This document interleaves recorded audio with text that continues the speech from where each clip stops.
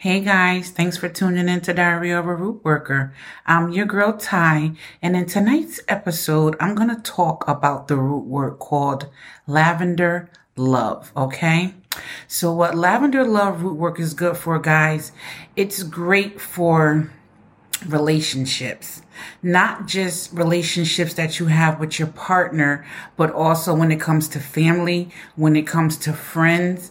It pretty much will bring in balance. It will stop the fights, the nagging, the quarrels that you have amongst your partner, your friends, or your family. So if you find yourself in a situation where there's tension, use Lavender Love, because it's going to go in and it's going to balance those energies out, okay? Depending on how bad the quarrel is, depending on how long you guys have been fighting, you may have to do the work more than once, okay?